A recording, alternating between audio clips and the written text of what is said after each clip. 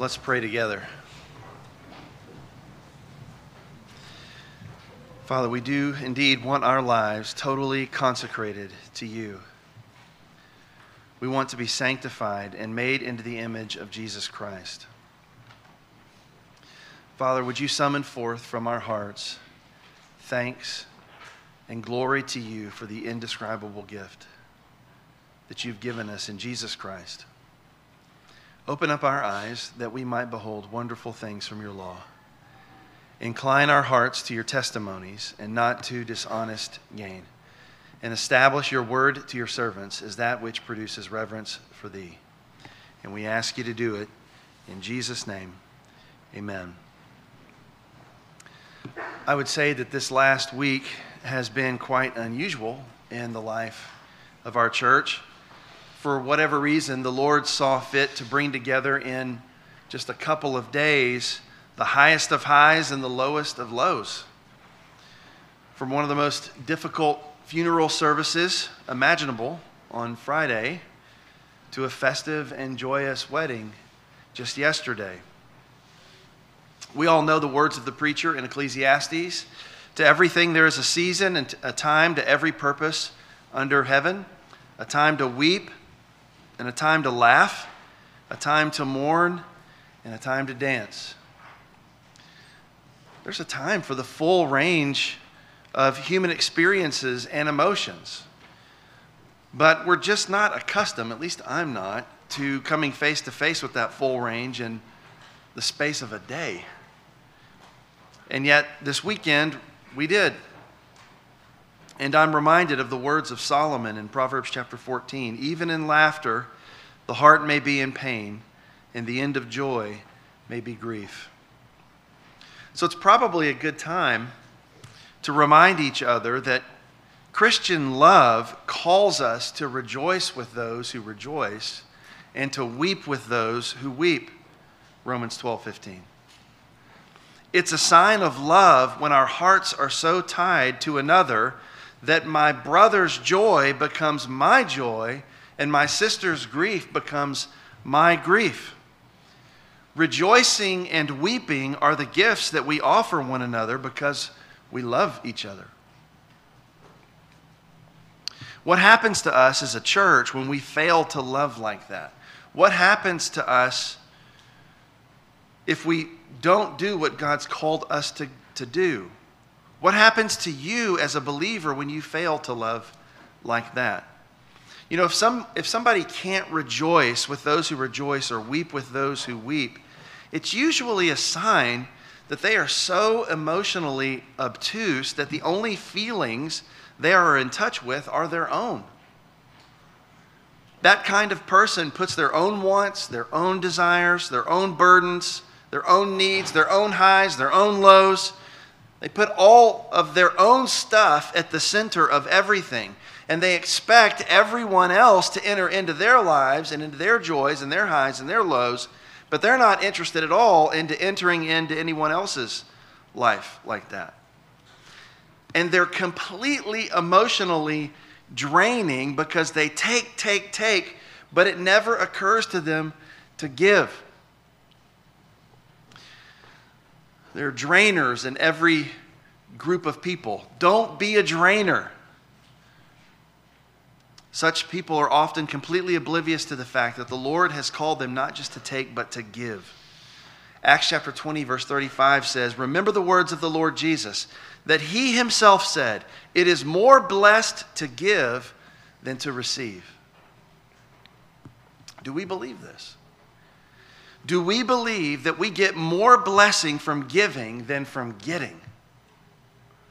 Or are we miserly in what we offer one another when there is a need, emotionally, materially, or otherwise? You know, I've been so encouraged to see so many of you rise to the occasion, not just this weekend, but in the weeks and the months leading up to this weekend. You gave and you gave and you gave and you gave, and you would give more if you had the opportunity. But how many of us may be missing the blessing because we haven't learned yet how much joy and pleasure come to those who give freely and liberally from a joyful heart. If you haven't already, I want you to open up your Bibles to 2 Corinthians chapter 9. And we will, of course, be focusing on verses 1 through 15, the whole chapter. In chapters 8 through 9, we know that Paul has turned his attention to this offering that he's taking up for the poor saints who are in Jerusalem. There were these impoverished Jewish Christians in great need in that holy city, and Paul and the other apostles wished for the Gentile churches to meet the need with an offering. So in chapter 8, Paul invokes the generous example of the churches in Macedonia, another Gentile church. And he's invoking their example in chapter 8 to encourage the Corinthians to be generous as well. He promises to handle all of their offerings with integrity, to bring them to Jerusalem as promised. And chapter 9 is his final appeal for the Corinthians to make preparations for the offering before he arrives in Corinth to receive that offering from them. So that's what's happening in this chapter. At the very end of chapter 9, however, Paul shares what the foundation is for everything that he's about to command them to do. And if you look at the last verse in chapter 9, it says, "Thanks be to God for his indescribable gift." Or if you're reading the ESV, it says, "his inexpressible gift." God's indescribable gift is Jesus himself and the salvation that he offers to his people. We all know John 3:16, right? God so loved the world that he did what? He gave. God's love is manifested in giving, the giving of his own son. This is the indescribable gift.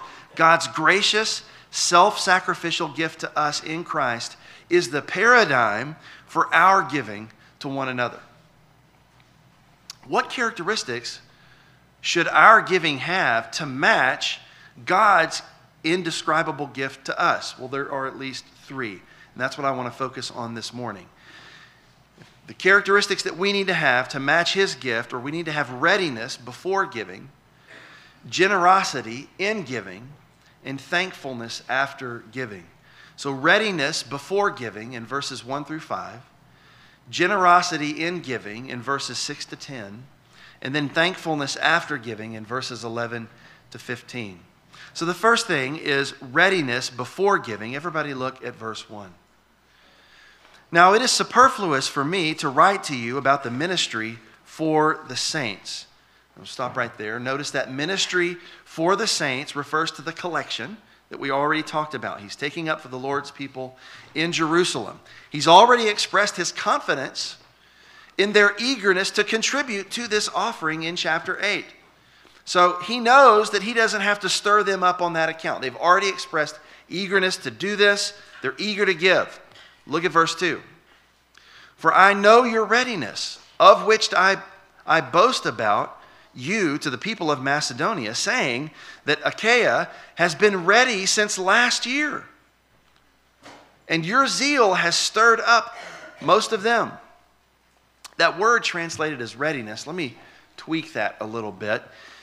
In the ESV it says readiness, but it really has more the sense of eagerness. Okay? They're eager to give.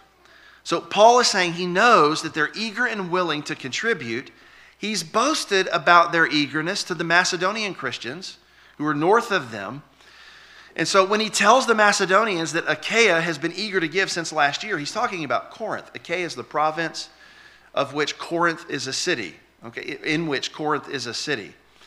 And so Paul reports about the Corinthians' eagerness to give. His reports about their eagerness to give has stirred up the Macedonians to give as well.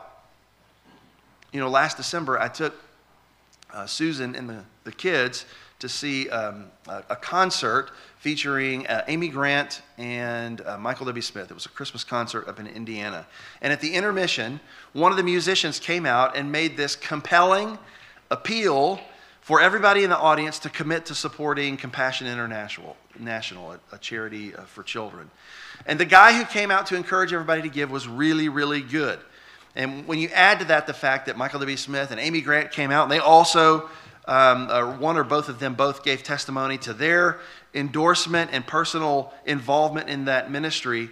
And you could feel the energy in the room sort of growing towards generosity, towards giving. So the testimony of generosity by the performers moved everyone else to give as well. And countless people ended up signing up right there on the spot. That's the same kind of dynamic that's going on here between Macedonia in the north and Corinth in the south. Paul is basically giving reports to the Macedonians about how eager the Corinthians are to give, and then Paul comes and tells the Corinthians how eager the Macedonians are to give, and they're stirring each other up to give. Look at verse 3. But I'm sending the brothers so that our boasting about you may not prove empty in this matter, so that you may be ready as I said you would be.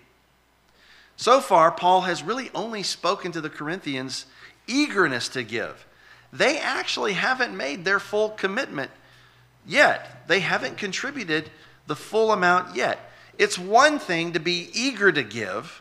It's another thing to actually give. So Paul is sending ahead these brothers, which we talked about the last time I preached on 2 Corinthians. You remember these brothers, 3 of them, Titus and 2 unnamed Macedonian messengers. He's sending those brothers to get the Corinthians prepared to make their contribution before Paul arrives. In other words, they need to make practical preparations before Paul gets there. Why is that? Look at verse 4. Otherwise, if some Macedonians come with me and find that you are not ready, we would be humiliated, to say nothing of you, for being so confident. So here's the picture. Paul has been bragging to the Macedonian church about the Corinthians' eagerness to give. How embarrassing will it be for Paul if he arrives in Corinth with representatives from Macedonia, the church that he's already said, that church, Macedonia, gave out of their poverty. How humiliating will it be if Paul shows up in Corinth with those representatives and the Corinthians tell him the first century equivalent of, I forgot my checkbook. I don't have any cash on me. I was really eager to give, but I didn't bring anything. Maybe next time. It would be really humiliating for Paul if the Corinthians' eagerness wasn't matched by their readiness to give. They needed to be prepared before he got there to make their contribution. One of the more embarrassing faux pas that I fall into more frequently than I want to admit is that when I'm traveling, I will often forget to bring any cash with me. And then I'll encounter a valet or a concierge or someone that I'm supposed to tip, and they'll carry my things to my room or serve me in some way, and there's this awkward moment where they're waiting for the tip, and I have to say, I don't have any cash. And, every time I say that, they're looking at me and I'm looking at them, and they kind of walk away, and I think, they don't believe me. They think I'm making this up. But I don't have any cash, I try to tell them, which really isn't an excuse because I know I'm going on a trip. I know I'm going to have these situations. I ought to be prepared. Paul's trying to avoid that kind of humiliation.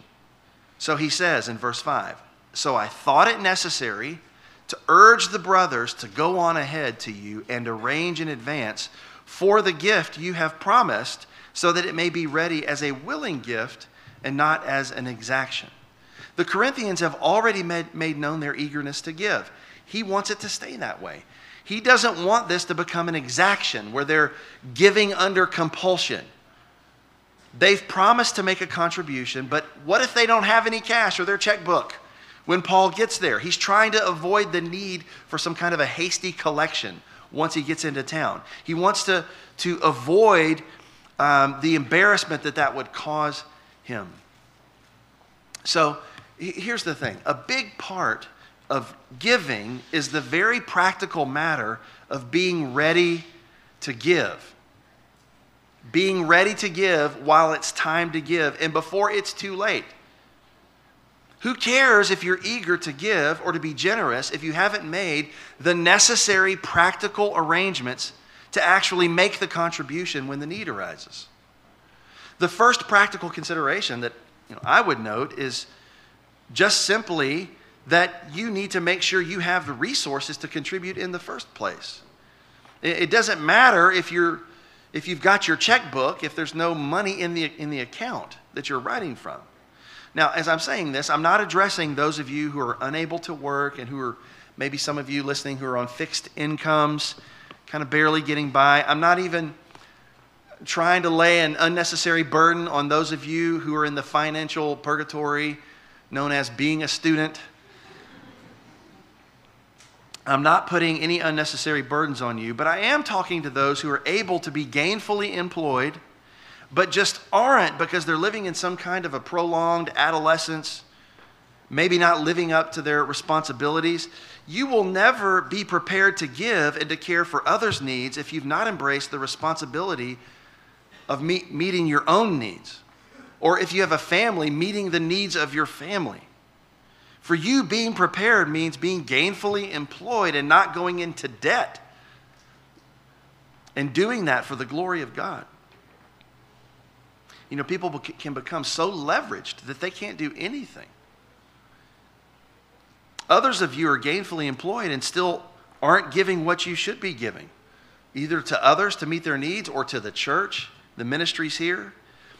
You know, you need to know that your baseline responsibility to give should be to the ministries of this church. Have you made preparations to give by putting it into your budget? Do you have a budget? Or does all your money get spoken for because you spend with no planning at all? And as a result, there's nothing left to give up to build the work of the kingdom, to meet the needs of those who need help. If you're going to be a giver, like God is a giver, you've got to be prepared to give.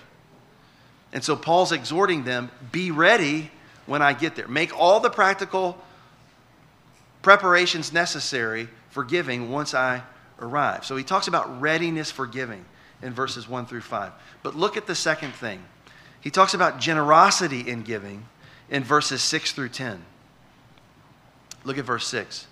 The point is this: whoever sows sparingly will also reap sparingly, and whoever sows bountifully will also reap bountifully. Verse 6 contains this well-known agricultural proverb: all things being equal, the size of the harvest will be in direct proportion to the amount of seed that's sown. If I go out in my backyard and I plant one apple seed, at most, how many apple trees are going to grow up from that? One, maybe none, but at most, it would be one.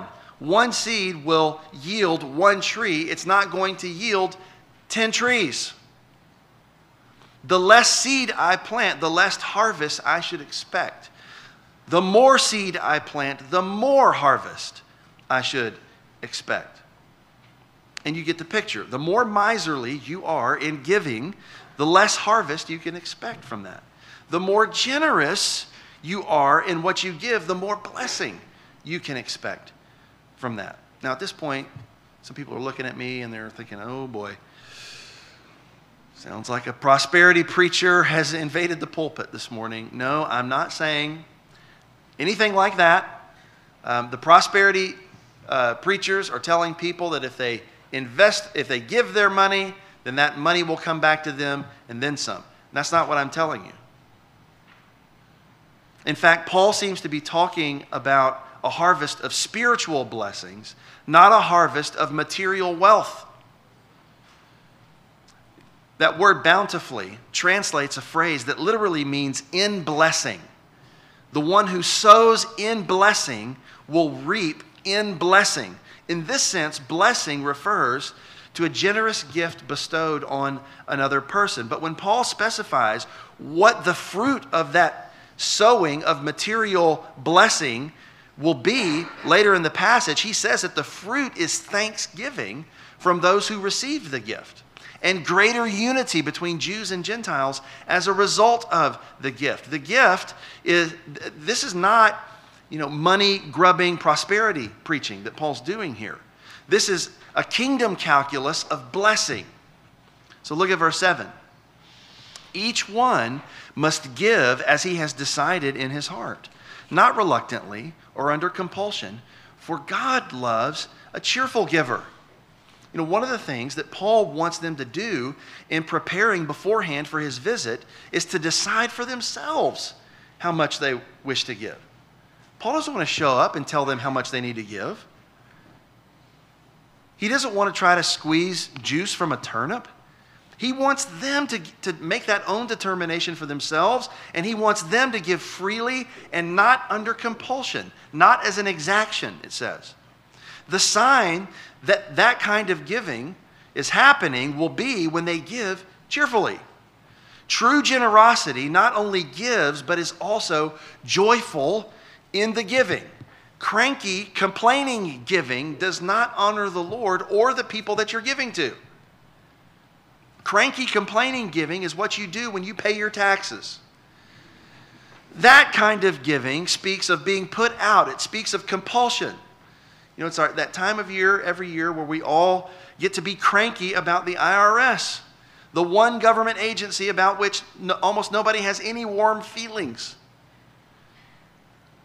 Seems to be bipartisan agreement about that. Okay, that's giving under compulsion. No love in that necessarily. Joyful giving is what you do when you give to your kids. You can't give them enough. You don't even care about what you get at Christmas anymore. Really, all your happiness on Christmas morning gets transformed entirely into what kind of joy you can bring to your kids. That's the whole event. That's the main event now. That's cheerful giving. It's the only kind of giving that expresses love for the one that you're giving to, and for that reason, it's the only kind of giving that brings honor to the Lord. So look at verse 8. And God is able to make all grace abound to you, so that having all sufficiency in all things, at all times, you may abound in every good work. God is able not only to make spiritual blessings abound, he's also able to make material blessings abound. And that's exactly what he's done for the Corinthians. They have not been enriched only with all manner of spiritual blessings. That has happened. They've also been given all sufficiency in all things, which indicates material blessings sufficient for them to make a contribution for this offering that Paul's taking up. So the situation in Corinth, as Paul writes to them, is different from that of the Macedonians. You remember the Macedonians gave out of their poverty. But now you've got the Corinthians, Paul says, who have all sufficiency in all things. They've got way more wealth, apparently, than the Macedonians have. And they've been blessed by God with more. And their giving needs to reflect that. Verse 9, as it is written, he has distributed freely, he has given to the poor, his righteousness endures forever. Now, you have to think about this for a minute, because when you read that, you'll recognize, first of all, it's a direct quotation from the text that Aaron Davis read earlier, Psalm chapter 112 and verse 9. But you have to look at this because it looks like he's talking about God. He has distributed freely, he's given to the poor, his righteousness endures forever. It's not talking about God. In the context of the psalm, the one who's distributed freely and given to the poor is a blessed man who fears the Lord. So it's a person who's doing the giving there. That man's righteousness endures forever. His righteousness is not based on his generosity. Rather, his generosity is the fruit of his righteousness that he has from God by faith. Just as the blessed man of the psalm gives freely to the poor, Paul says, so also you Corinthians are to give to the poor saints in Jerusalem. And your righteousness will endure forever. It reminds you when Jesus said, you've not chosen me, but I've chosen you to bear fruit that will last. Our works withstand the fires of judgment when they are done in righteousness. Verse 10, he who supplies seed to the sower and bread for food will supply and multiply your seed for sowing and increase the harvest of your righteousness. You know, one commentator, Colin Cruz, explains what Paul means here in verse 10. I'm just going to read to you. He says, God will multiply the material resources of the Corinthians and as they scatter them to meet the needs of the Judean Christians, he will increase the effect of that righteous deed. The Corinthians, by making a monetary gift, will sow the seed, and God will increase the effect of that righteous deed so that it produces a rich harvest of unity, love, and thanksgiving. End quote. What's the harvest? Material blessing? No. Spiritual blessing that's planted in the Judean Christians and then is growing up in unity and love and thanksgiving. So it's a joyful material sowing of money, but a rich spiritual harvest of love and thanksgiving. The only way for anybody to be truly generous like this is for them to love the one that they're giving to. When you love somebody truly, you are willing to give till it hurts. That's really the only time you want to give until it hurts, when you love that person. When I was dating Susan, we were living in the same city of Dallas, Texas, same metro area, but we were living very far apart. From my front door to hers was about 18 miles. 18 miles in Dallas traffic means something like 30 minutes to an hour of driving, depending on traffic. And so the quickest way for me to get there would be to get on this one toll road. So I had to pay to go see her. Or take surface streets, which could take up to an hour or more, if I was trying to save money. And so making that trip got to be pretty expensive. And I was in financial purgatory of being a student at the time. So this was a big deal. But you know what? It didn't matter to me what it cost me in money or in time. I was burning up the roads to see her every single day. I didn't want to miss her on a day. I would have paid twice as much to get to where she was every day because I love her. Now, would I pay that to go see an IRS agent? Would I pay that to go to my favorite restaurant? I wouldn't even do it then. No, but I will pay it for her because she's more valuable to me than any cost I might incur to see her. So I'm like, take my money. I was the happiest toll road payer in Dallas.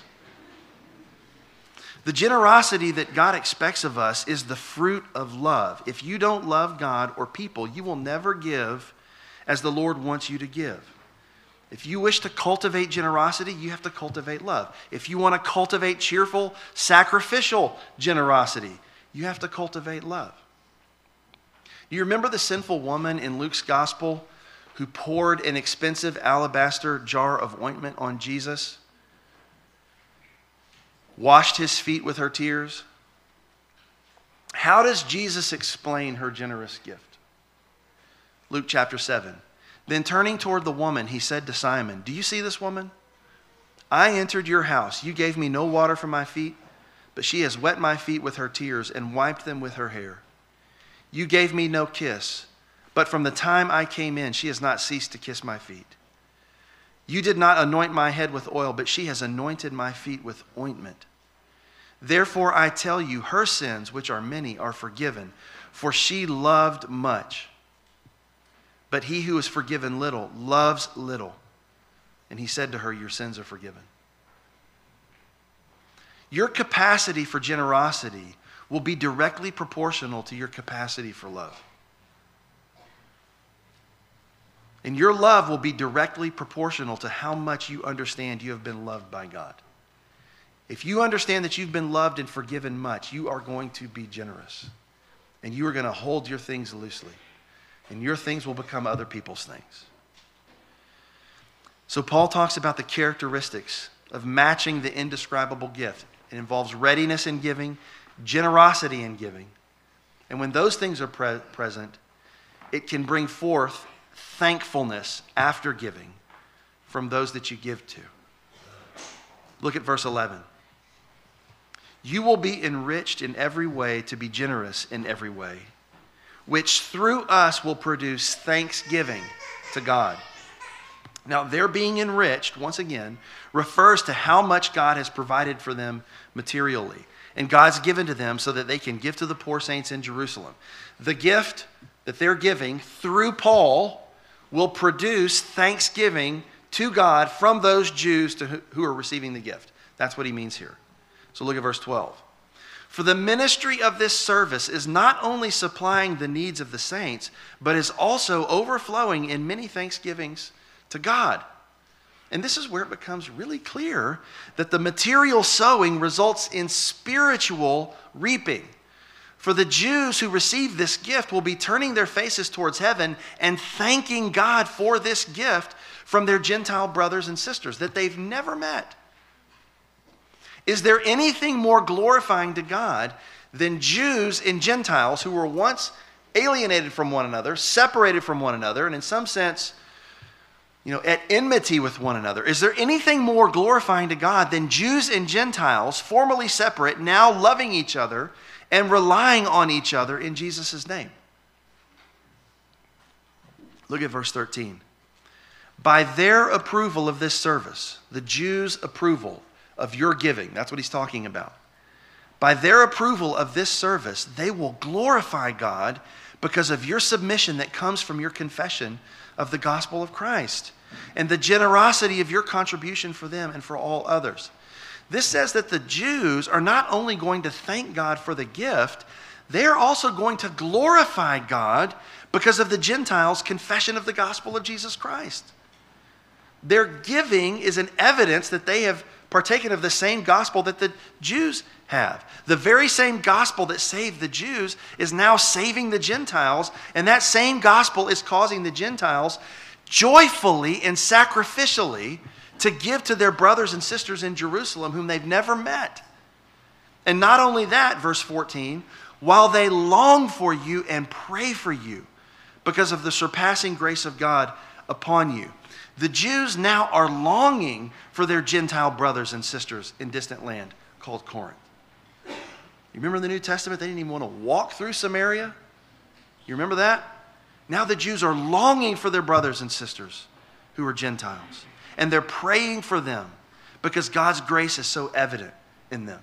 Do you see how the spiritual blessings are not only meeting the physical needs of the Jews, but it's causing love and unity and glory to God within the church? And so Paul gives this exclamation at the end, thanks be to God for his inexpressible gift or his indescribable gift. Paul's concluding this section by thanking the one who made this peace and unity between Jews and Gentiles possible. This whole passage has been about the gift that Paul intends to take to Jerusalem, but this final piece is about the gift that God has given to his people, the Lord Jesus himself, and the salvation that he's purchased for them by his death and resurrection. Paul says that this gift is inexpressible or indescribable. That word is actually, in Greek, a word that doesn't appear anywhere in Greek literature until Paul says it here. So, obviously, Paul has made up a word to describe this gift that the Lord has given us in Jesus. Its value and content are so great that words fail in description.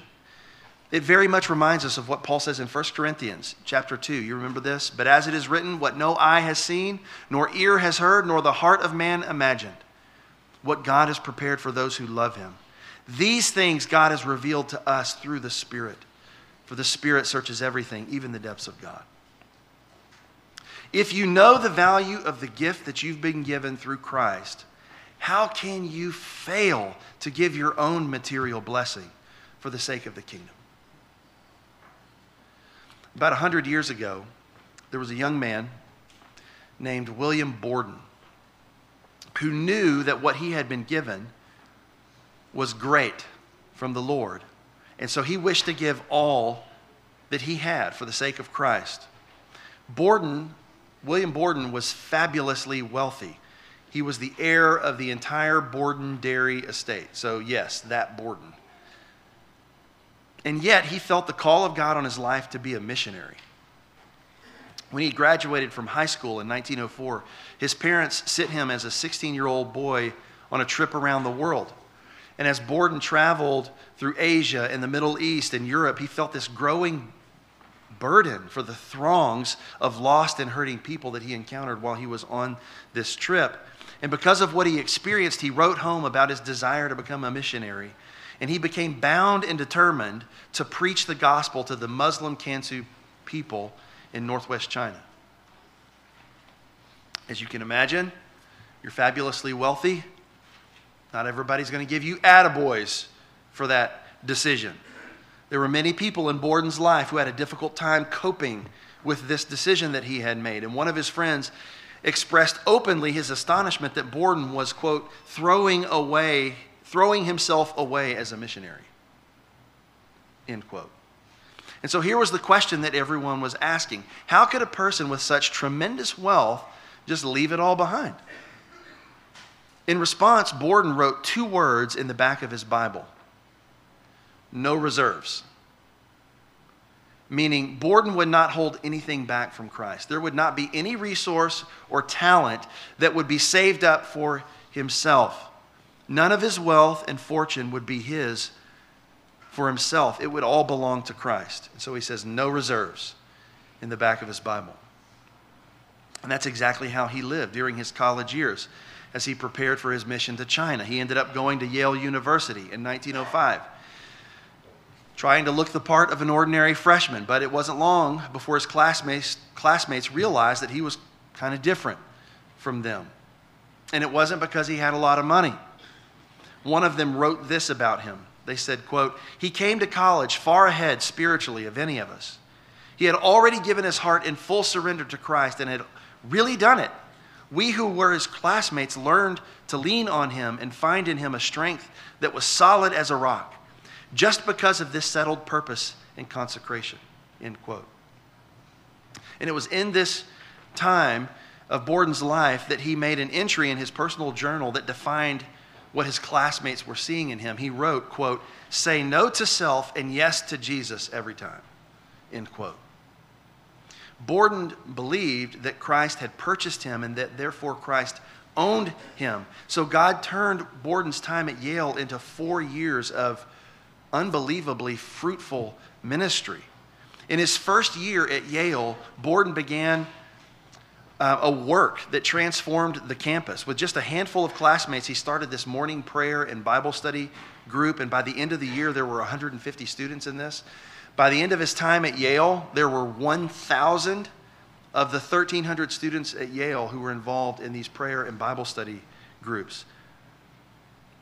In the middle of this work, Borden was a relentless evangelist, going after the most wayward Yaleys on campus to bring them to Christ. His ministry went beyond Yale's campus. He cared for and spent his wealth on widows and orphans and disabled people in New Haven, Connecticut. He rescued drunks from the streets of the city. To try to rehabilitate them, he founded what became known as the Yale Hope Mission. And one of Borden's friends wrote this about him. They said, he might often be found in the lower parts of the city at night, on the street, in a cheap lodging house or some restaurant to which he had taken a poor, hungry fellow to feed him, seeking to lead men to Christ. After Borden graduates, he turns down all these lucrative job offers, and in his Bible, he wrote 2 more words. Under no reserves, he wrote, no retreats. Borden would not be turned back from what God had called him to do, and he would only press forward in his pursuit of Christ. There would be no retreats. So he finishes seminary eventually at Princeton, and he sails for China, finally, to the great mission that he felt called to. Because he was going to be working with Muslims, he stopped first in Cairo, Egypt, so that he could learn Arabic. And while he was in Cairo, he contracted cerebral meningitis. And at 25 years old, he died in Cairo, Egypt. Word spread quickly of his death back in the United States, as the story was carried in just about every single newspaper in the country. And in her introduction to his biography, Mary Taylor wrote this about his death. She said, it was as though a wave of sorrow went round the world. For Borden not only gave his wealth, but himself in a way so joyous and natural that it was manifestly a privilege rather than a sacrifice.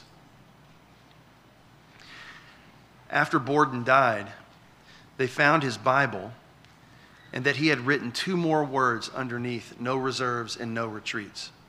As he lay dying, he wrote, no regrets. Whereas the world and even some of his friends looked on his life as wasted, Borden had come to a different conclusion, even as he lay dying.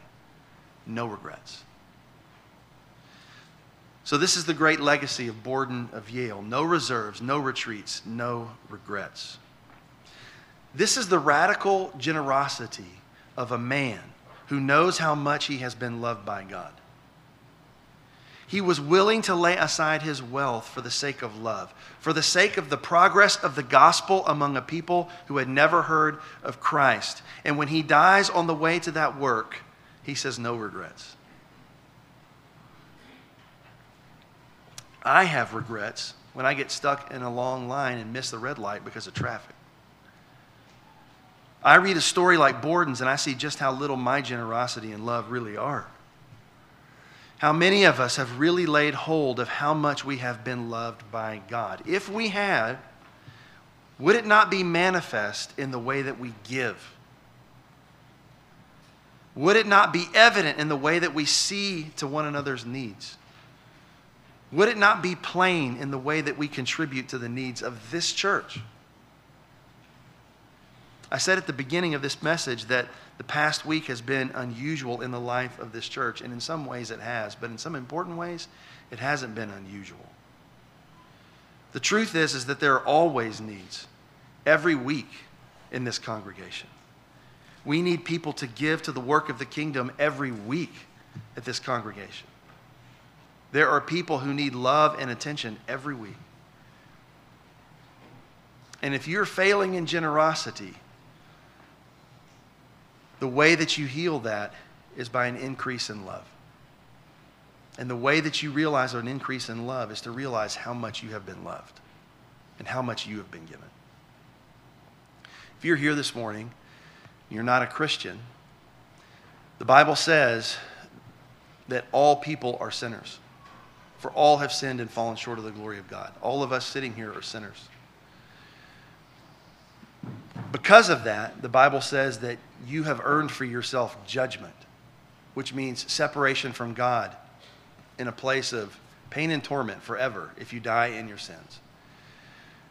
But the Bible also says that because of his great love towards us, God demonstrated his own love towards us, and while that we were yet sinners, Christ died for us. So God didn't leave you in a place of sinfulness and judgment. He sent his son to live the life that you should have lived and to die the death that you deserved to die. And then God raised up Jesus 3 days later so that if you believe in him, repent of your sin and believe in him, you will be saved. You can't earn this salvation. God earned it for you through Jesus. You just have to receive it by repentance and faith. If you haven't done that, you need to repent and believe, because that is where the wellspring of love and generosity comes from. Let me pray for you. Father, use this word to transform us into the image of your own dear Son. I pray that you would, in ways that are appropriate to the individual situation of every person in this church, you would convict and move your people to be more generous with their material blessings, with their spiritual blessings, with their willingness to sit with a friend and to listen, to enter into their life, into their pain, their struggles, to enter into their joys. Lord, for others who need to be giving more materially, I pray that you would call them to that, enable them to do that, help them to make preparations for that, and do this work. And Lord, may there be a harvest of righteousness that will endure forever. And we ask you to do all of this in Jesus' name. Amen.